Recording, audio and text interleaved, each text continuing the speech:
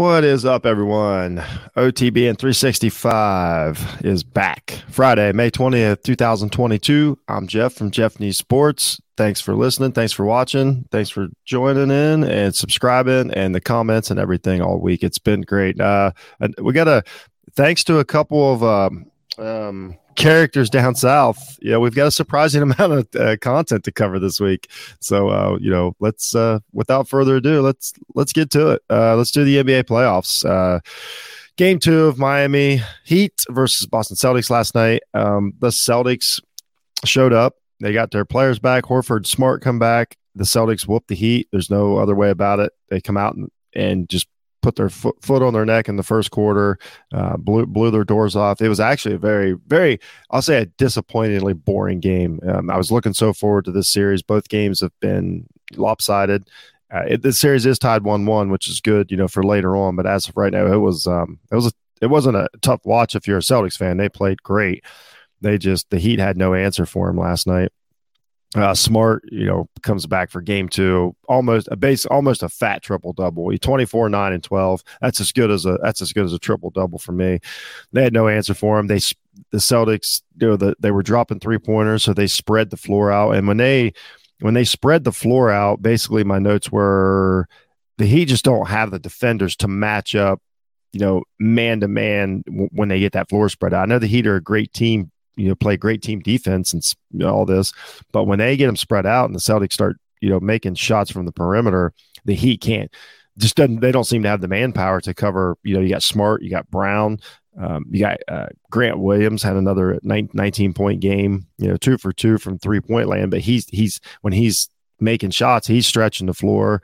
It was an impressive victory, and I don't know what the Heat answer is if the Celtics are shooting good and Tatum is just having his way. I mean, Jimmy Butler's having a great playoffs and had a great game 1, but Tatum is just he's a tier above, and they absolutely don't have an answer for him on either end of the floor. And then when the Heat get down, they are having a lot of trouble coming up with volume offense. They just cannot seem to figure out a way to get buckets when they really need them to stop these runs to catch up. And when they got down last night by 10, I mean, it was at one point in the first half, I'm sure it was close. It had to be over 20 points. And you just don't see where they're going to come up with instant offense from. It's Hero.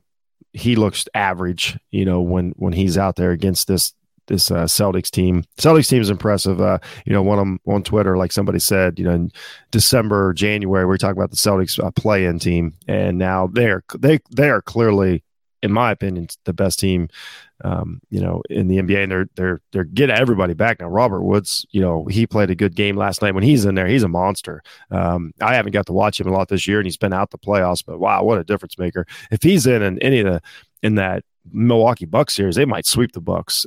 What an impressive player he was. So that was cool. So anyway, that's where we're at. Series is tied 1-1.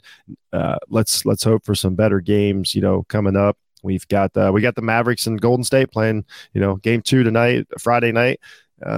Whenever you're listening to this, it was Friday night they're playing, and let's hope just to get a fun game. The first 3 of the conference finals haven't been great.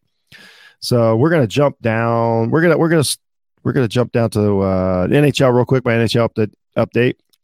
Blues beat the Avalanche. Series tied 1-1. Avalanche really shocked me. I told you the other day. I made you a lot of promises. I said the Avalanche had some good players. I don't know what happened last night, and I honestly don't know what happened. But that series is tied 1-1. Let's just assume it's going to Game 7, which is awesome. I know a lot of Blues fans. I'm sure they're really excited. There's my take of the day. Blues fans, St. Louis Blues fans are really excited today. That's my hot hockey take. Lightning Panthers. Lightning have a 2-0 lead. Looks like they're headed back to the Eastern Conference Finals. I do not think that one's going to Game 7. Started the PGA Championship yesterday. Rory McIlroy is leading. He's 5 under, leading after the first round. No surprises there. It's hot and tough in Tulsa, Oklahoma for this one. It's a good place for a PGA Championship, and it's going to be fun to watch over the weekend. Tiger's a +4, 99th. The guy's out there playing. I told you on the show yesterday. I'm happy about that. I'm sure he'll have some flashes of brilliance, and we'll get a good shot of it. But he's obviously not going to affect the leaderboard. So go Tiger. Good luck, buddy. And we'll see what happens. I'm sure I have a ton to say on Monday's show about the PGA Championship, but after round one, you can't get a lot. Except for John Daly out there looking like Beach Santa, leading the tournament early in the morning. That was all over Twitter if anybody saw. So good for John Daly, one of the true all-time characters in sports history. So here we go. Let's do this. I'm a college football guy. I do a lot of college football content in the fall. I do a Buckeyes podcast. I'm on with Jay Stevens all the time on Locked On Buckeyes. Like college football is my true passion. It's what I love. It's the sport I probably enjoy the most. I definitely, apparently, don't enjoy changing my graphics if you're watching. So anyway, so we got something going on, and it's the middle of May in college football. Recruiting season is over. Spring games are over. We're college, every college, the students, we're out for the year. So nothing should be going on. It should be a quiet time. It should be a time for, just, some of these coaches, getting their pool parties in, spend some time with their family before summer workouts kick in. But no, these two guys down in the SEC country are at it. They are tuned up this week. So yesterday we talked about Nick Saban. He came out and said that Texas A&M bought their recruiting class and that it's whatever. It's basically they did it the wrong way. Alabama does they do it the right way, and just really went after Jimbo Fisher and Texas A&M for the NIL stuff and the way they gathered talent, over at Texas A&M and. Essentially, he came out and said they bought a team.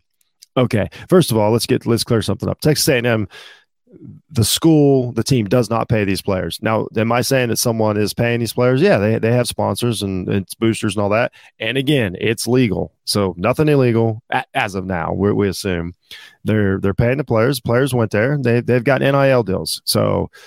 That's what's going on at Texas A&M. Like there's no sugarcoating that. It's going on in Alabama too. Let's say that, Saban also said yesterday, well, our guys made $3 million the right way. That was basically saying, go ahead and come to Alabama. We'll figure it out. I mean, I know what Saban's up to, but Jimbo was not having it. So Jimbo Fisher comes out yesterday. We knew this was going to happen because Jimbo's a fiery guy anyway, and he's the head football coach of a national title contender, and he is not about to take this line down from Nick Saban and be pushed around by Nick Saban. So he comes out yesterday and lights the college football world on fire.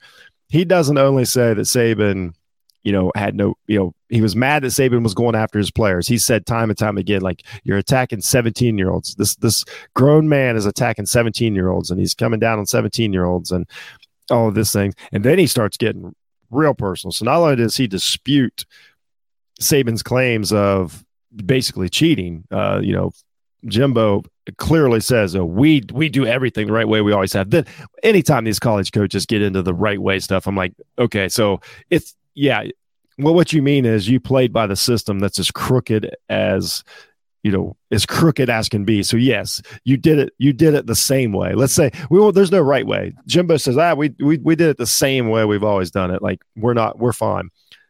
But then he gets personal. And then he says, basically, Nick Saban's trying to play God or czar of college football. He brought up the word like playing God. And then he straight up calls Saban a narcissist, which I don't know how you could be a big time college football coach and not be a narcissist, whatever. Apparently that's a huge insult. He calls him a narcissist. It just encourages people to go look into his past, essentially accusing Saban of cheating. He does that. I mean, just all in. It's really great. Go look at the clip. It's about 2.5 minutes of Jimbo just ripping Saban up one side down the other. It's really impressive stuff. And what's great about it for a content creator, I don't even care who wins or loses this argument. To have college football talk in the middle of May, I'm in. Like these two clowns can go at it for weeks. I hope they go at it all summer. I have another coach up. So I hope it's a WWE Royal Rumble with these guys, because what they're really talking about is they're all agitated and they're all upset because these guys that had all the power, made all the money, had all the, like you talk about Saban, he not only is he the highest paid employee in Alabama, but he also has all the insurance sponsors, the car dealerships, all this. So he, like, these coaches had all the money and all the control over their free labor. Well, now that the other players are getting some back, and now that they have to figure out how to work this new system, they're a little edgy and a little upset. So what we're really talking about is all these coaches and school administrators and just everybody is what they're really upset is about losing control. That's why everybody's upset, is they're upset about losing control. Like, God forbid, after 150 years of the system, leaning one direction, that the actual players get anything back, any control, any say whatsoever. We automatically, hey, you shouldn't be able to transfer to another school. You shouldn't be able to make money, blah, blah, blah. Then we're going to argue about how you make the money. Not like, it's what these coaches really should say is, it's none of my business. I don't pay the kids. The school doesn't pay the kids. What the contracts and these NILs between the student and the sponsors. If the coach decides to get involved, that's his fault. He doesn't even have to. They can just completely ignore it and just coach their coach or coach their team. So that's the thing. Why do they care so much? They shouldn't even be involved in this. Stay out of it. Let the agents, let the business people worry about all this, and you coach the players. Because that's what I don't get. Why is Saban so upset about this? A&M get the top recruiting class. If he's the better coach your kids, you're going to beat them. That's all you should care about. Well, all of a sudden, so is Saban admitting that, I don't know, maybe having the best players every year in the country helps win? Is that what Saban's really telling us? I'm sure that's a new thought. Nick Saban thinks that having better players is going to help you win, or he wouldn't be nervous. So what's wrong, Nick? Can't coach your team up? You're a little nervous? Is that what's going on? A little nervous down there? Alabama? You shouldn't be. I mean, you're the best coach in the history of college football, and you got a great team coming back. What do you care what Jimbo's doing? But you do. That's what we need to dig into. Why do these coaches care so much? That's what I'm going to leave you with today. Why in the hell do these coaches care so much about what the other coaches are doing, if then they're going to tell us all through the season, like, we're just one game at a time. We're just worried about the next game. We're just worried about Saturday. I'm focused on the team ahead of us, blah, blah, blah. But, man, you obviously are focused on other things. You obviously have your ear to the tracks, keeping up with the Joneses. So that's what I'm going to leave you with. Why in the hell do college football coaches care so much about what each other is doing? All right, man. I appreciate it, everybody. That's OTBN 365 for today. Be sure to check out all the content creators over there at Off the Ball Network. We're having a lot of fun right now. Got a lot of things going on. Come check us out. We appreciate it. I'm Jeff Hunt from Jeff Needs Sports at JHunt006 on Twitter. Get at me. We appreciate it. Have a great Friday. Have a great weekend. And that's it. We're out.